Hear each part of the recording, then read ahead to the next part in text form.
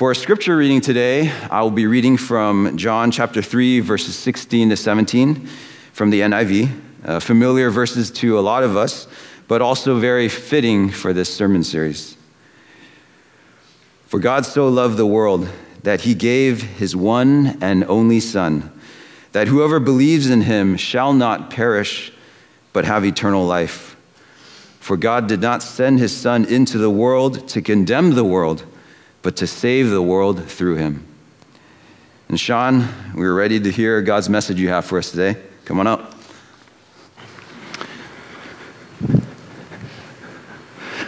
All right. Well, thank you, Gabe.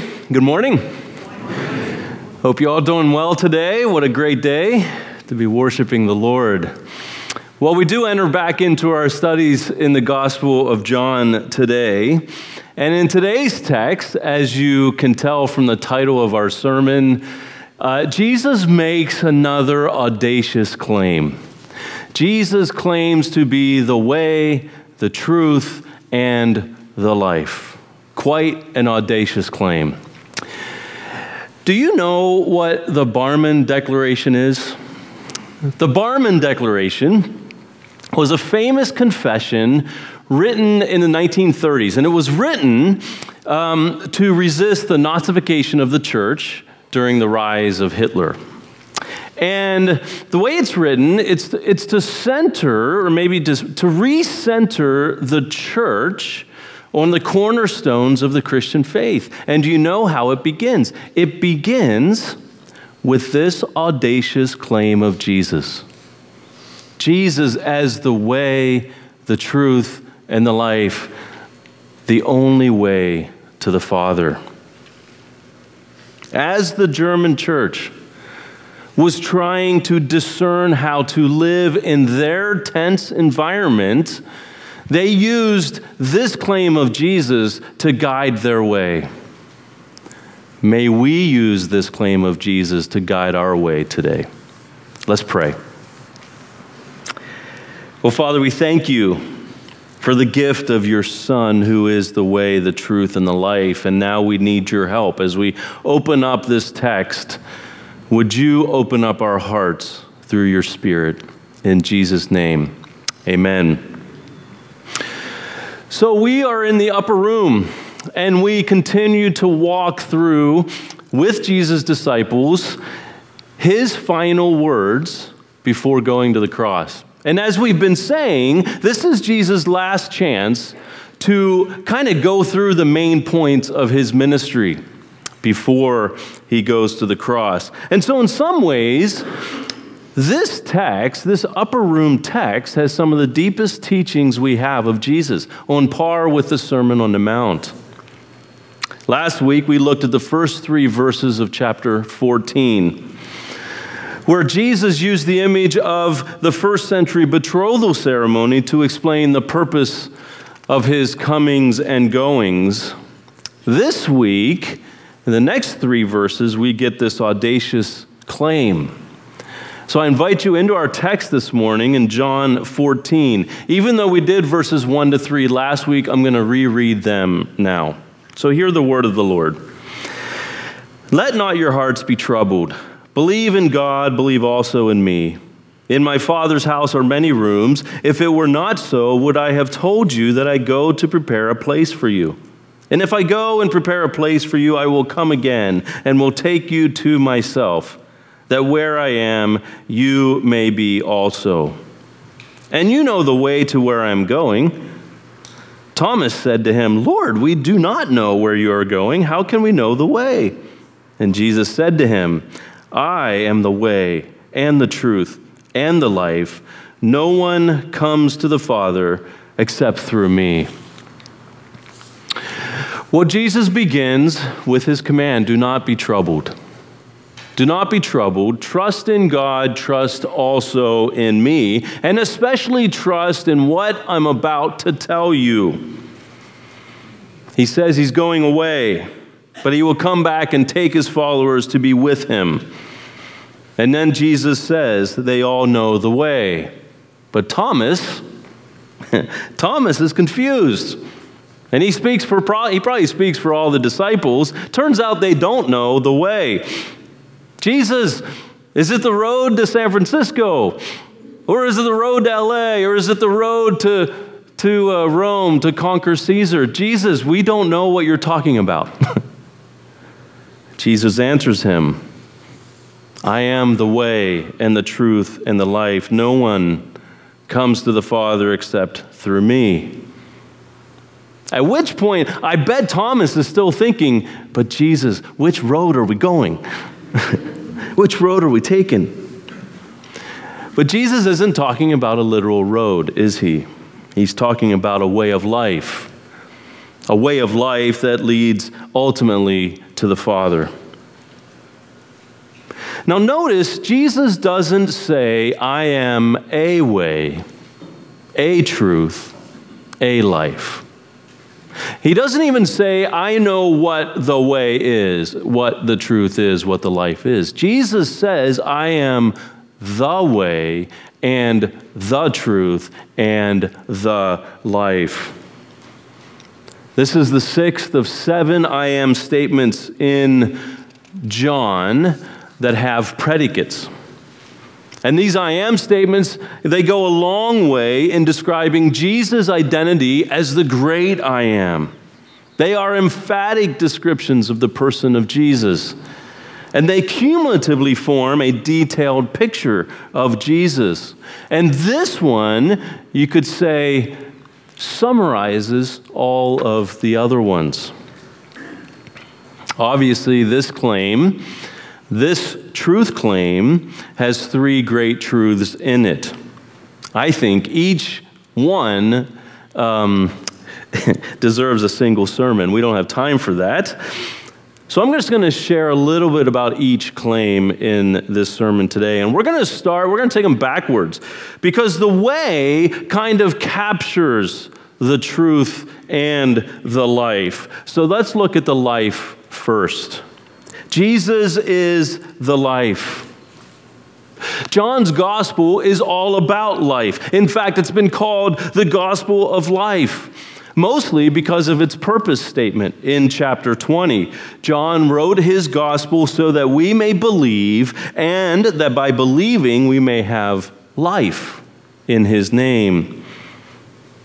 And of course, life has been a theme throughout the gospel. In chapter 1, we hear that in Jesus there is life. In chapter 3, those who believe in Jesus will not perish but have eternal life. In chapter 4, we hear about a fountain of living water. In chapter 5, the Son has life in himself and gives life to whomever he wills. In chapter 6, Jesus claims to be the bread of life. In chapter 8, the one who follows Jesus will not walk in darkness but will have the light of life. In chapter 10, Jesus claims to come to give an abundant life. In chapter 11, Jesus claims to be the resurrection and the life. And here, Jesus is simply the life. And what is helpful for me is to understand the Greek word here for life. The Greek word is zoe. Now, I've spoken about this before, so let me refresh your memory. There are 2 words in the Greek for life: bios and zoe. The word that describes the life we live now is bios. Bios is a beautiful life, but it wears down, and it eventually ends. Bios life is constantly moving toward death. That's simply what happens to bios life. On the other hand, zoe life doesn't end, because it cannot end, because it's the life Jesus is. It's the life of God. I am the zoe, Jesus says. Zoe life is in Jesus and is Jesus. And isn't that what we see throughout the Gospels? Jesus gives and restores life everywhere. He makes people whole everywhere. All the powers of corruption and decay and even death fall down before this one, the Zoe and the giver of Zoe. And to paraphrase C.S. Lewis, the whole offer of Christianity is that we share in this Zoe, in this life of Christ. If we do, we're sharing in a life that was begotten, not made, which always has existed and always will exist. In fact, Jesus came into this world to spread in order to spread to humanity this kind of life. And this is what C.S. Lewis calls the good infection. We're always talking about bad infections these days. Here's the good infection. To receive Zoe life from the giver of Zoe, Jesus Christ. Jesus is the life. But Jesus is also the truth. In other words, truth is not an idea in our heads, but a person to be confronted in our hearts. This means truth is not so much cognitive and conceptual, but relational. Like life, we've met truth already in this gospel, particularly in chapter 8, when Jesus said, when you abide in him as a genuine disciple, you will know the truth, and the truth will set you free. We will know Jesus, and he will set us free. Free from slavery to sin, free to love. Truth is a person. And if Jesus is who he says he is, then he embodies ultimate truth. So truth refers not just to Jesus' personhood or what he says, but his whole way of existence. His whole way of life is truth. This means Jesus is ultimate reality. As one writer says, Jesus is the standard for what is real in this world, what is true about God, and what is true about ourselves, because he's the true God and he's the true human. I am the truth, Jesus says. And that brings us to the way. Jesus says, I am the way. At the beginning of the gospel, Jesus invited his disciples to him by saying, follow me. Those words actually mean, follow me on my way. Live the way I live. Do life the way I do life. The way speaks to wisdom for living life, embodied in Jesus and how he lived his life. His way is truth. His way is life. It's the way he spoke, the way he prayed, the way he cared, the way he led, the way he forgave, the way he rebuked sin, the way he related to the Father, the way he died, the way he rose again, and on and on. The way speaks to how Jesus lived his life. It's the how of the entire Jesus event. And it's an image woven deeply into the Old Testament. In Exodus, God went before the Israelites to show them the way. In Deuteronomy, the Israelites are instructed to keep God's commandments by walking in his way. In Psalms, God instructed the Israelites to make God's way known among the nations. In Isaiah, the way of the Lord is the highway of holiness. And now Jesus comes along and says, I am the way. He went before us to show us the way. We walk in his way. We make his way known among the nations, and his way is the highway of holiness. Jesus is the way. But can we define this a little more? Can we maybe describe this a little more? Well, I thought maybe it'd be helpful to understand what is not the Jesus way. A few years ago, Eugene Peterson wrote a book called The Jesus Way.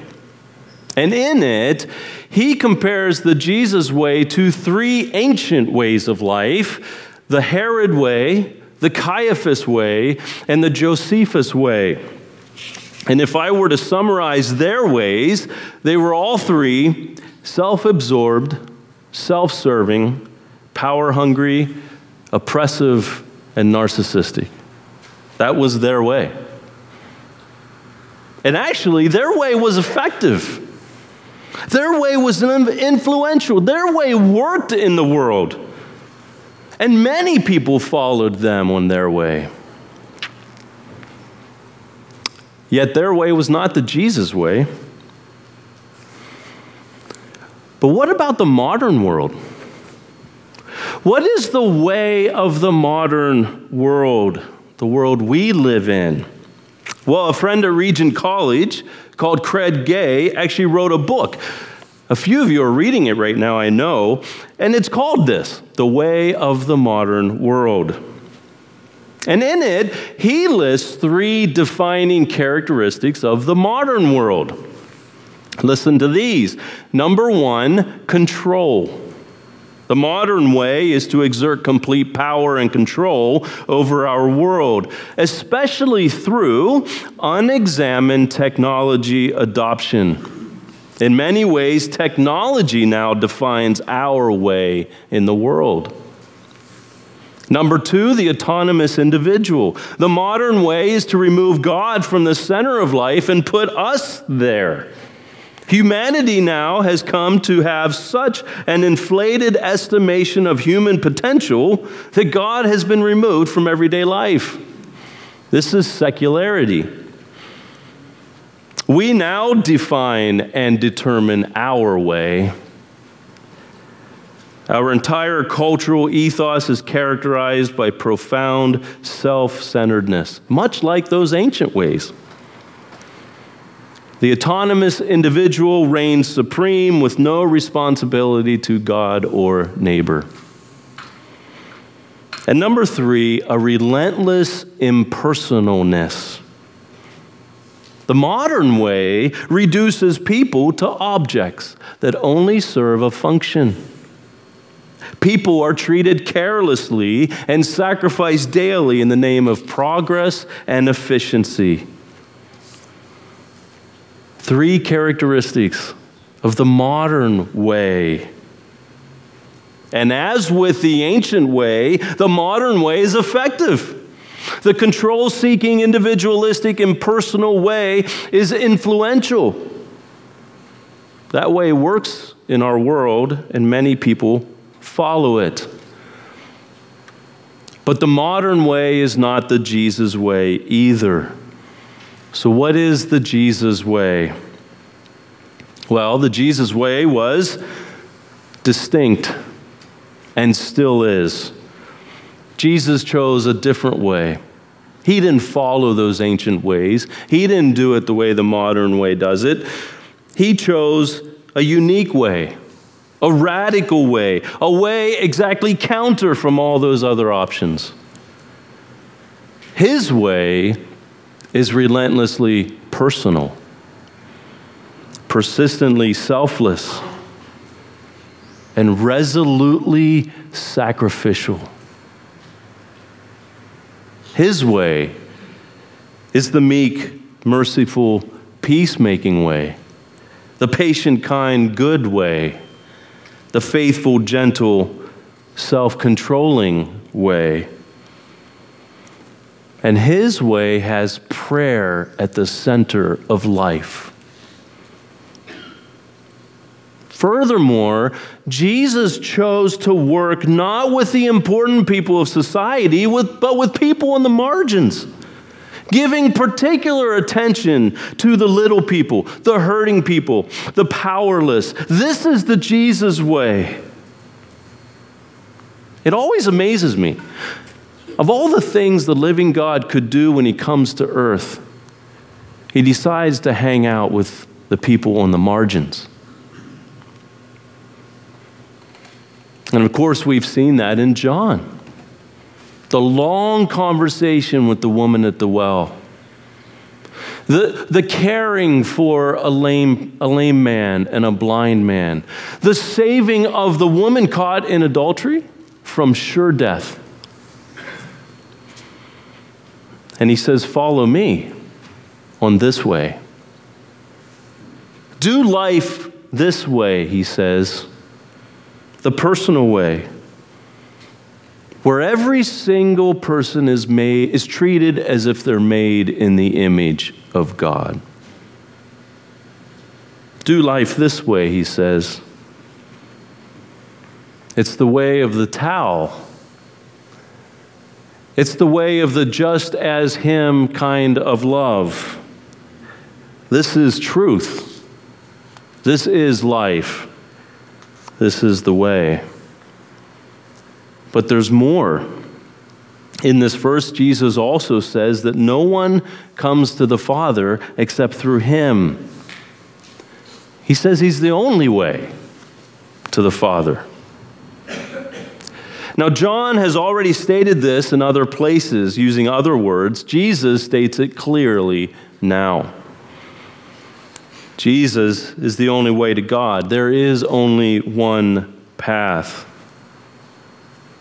Now, in context, this helps explain more about his comings and goings. He's going back to the Father, and he'll one day come and take his followers to be with him where he is, which is with the Father. In other words, he's the only access point to the Father.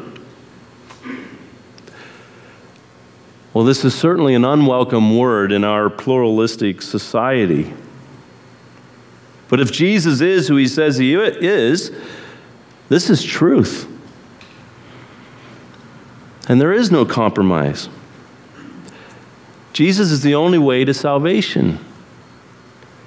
He's the only Savior of the world. As Peter says in Acts, salvation is found in no one else, for there is no other name given under heaven by which we must be saved. He, Jesus, is the only way. But that's not to say that God has not left his witness elsewhere, witness of himself, elsewhere in the world. After all, we were told in chapter 1 that Jesus is the light that lightens every person. As Dale Bruner has said, all truth is God's truth, and all life is God's life. But God's truth and God's life are incarnate in Jesus.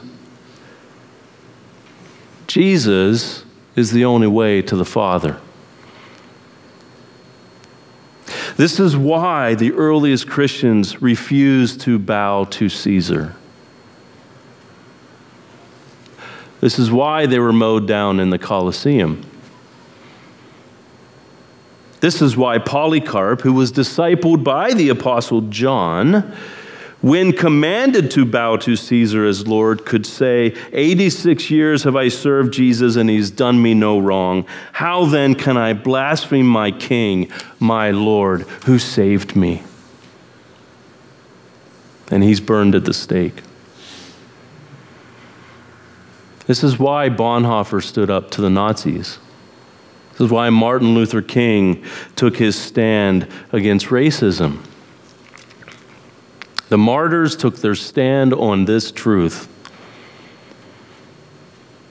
And when the church has had the courage to stand on this truth throughout history, she has deeply helped people. The church hasn't been perfect, but the church has done great good when they stood on this truth. Major hospitals, schools for the less fortunate, passion for love and social justice. The one constant in an ever-changing world is this: Jesus is the only way to the Father. Which is why the most important question in life is, who is Jesus to me?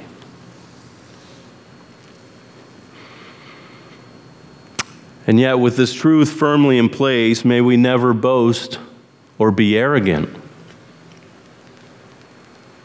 Our salvation has nothing to do with us, with our achievements, our performance, or our own resourcefulness. Salvation is possible only through the merits, mercy, and grace of Jesus Christ, because God so loved the world.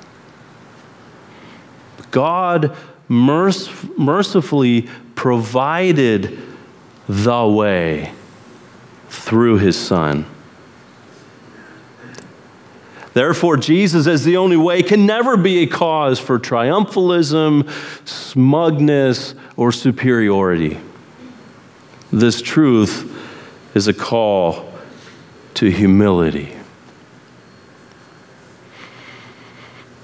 Jesus is the way, the truth, and life, the only way to the Father.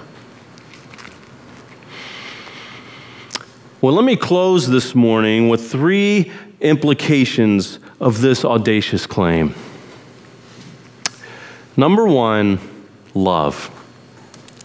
We come back to the theme of love. The proof we understand Jesus as the way, the truth, and the life is whether love characterizes our life. As Dallas Willard says, we don't believe something by merely saying we believe it. We believe something when we act as if it's true. Jesus is the way, truth, and life, and his way is the way of love. If we believe it, the fruit of our life will be love. The way we talk, the way we use our influence, the way we treat others, the way we raise our children, the way we read, the way we worship, the way we garden, the way we do dishes, all of it drenched in love. Secondly, if we're to follow the way of Jesus, it means discernment. Discernment on a daily basis, almost moment by moment basis. And in order to do this, we first need to know Jesus and his way intimately. We need to know the Gospels intimately, backwards and forwards. We need to know his whole way of life. To know what his values are, his vision is, what his actions and his teachings are. We need to soak in the Gospels.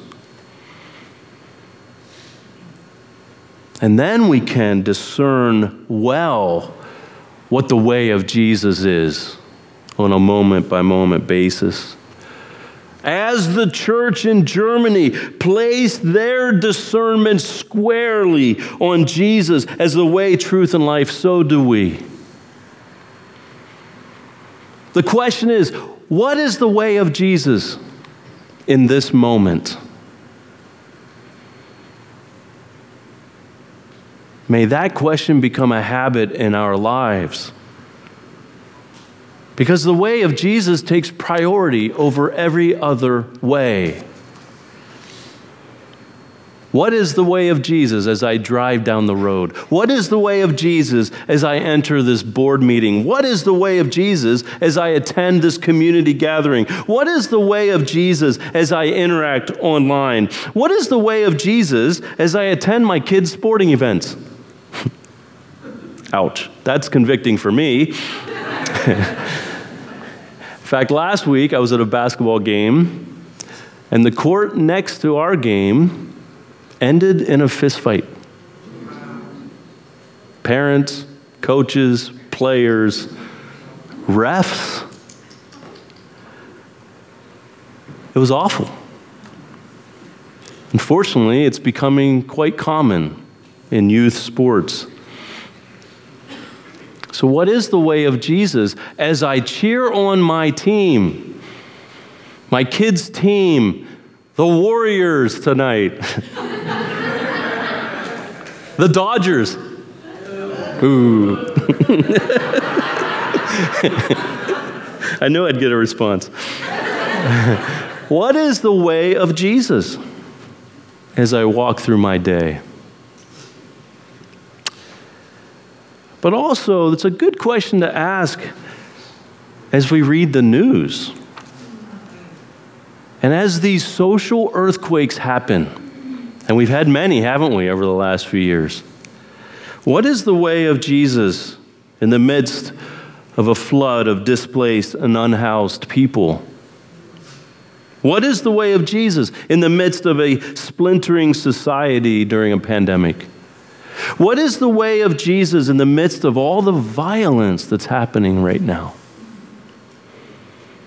May this question become a habit in our lives as we discern as we discern well and try to follow Jesus on his way.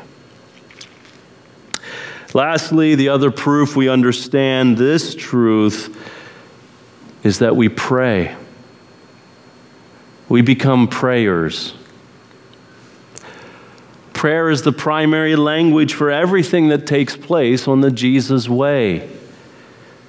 If we go to a restaurant in Paris, we speak French. If we go to Romania, we speak Romanian. If we go to Liberia, we speak Liberian English. And if we follow Jesus on his way, we pray. That's our language. It's the language we use to speak to God and to listen to God. As Peterson says, we pray our lives into the act of following Jesus.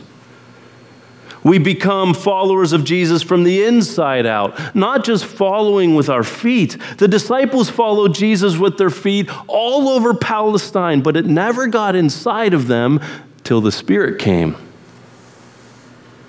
So prayer, with the help of the Spirit, gets the way of Jesus inside of us. So we become people of prayer. Well, now as I conclude, I'm going to invite our worship team back up. I am the way and the truth and the life, Jesus says. No one comes to the Father except through me. And I invite you to live the way I live. I invite you to do life the way I do life. Because this way is the truth, and this way is the life. If we believe this, we'll be people of love. We'll be people that discern well. And we'll be people of prayer. Almighty God, whom truly to know is everlasting life, grant us so perfectly to know your Son, Jesus Christ, to be the way, the truth, and the life, that we may steadfastly follow his steps in the way that leads to eternal life. Through Jesus Christ, your Son, our Lord, who lives and reigns with you in the unity of the Holy Spirit, one God, forever and ever. Amen. Go in peace.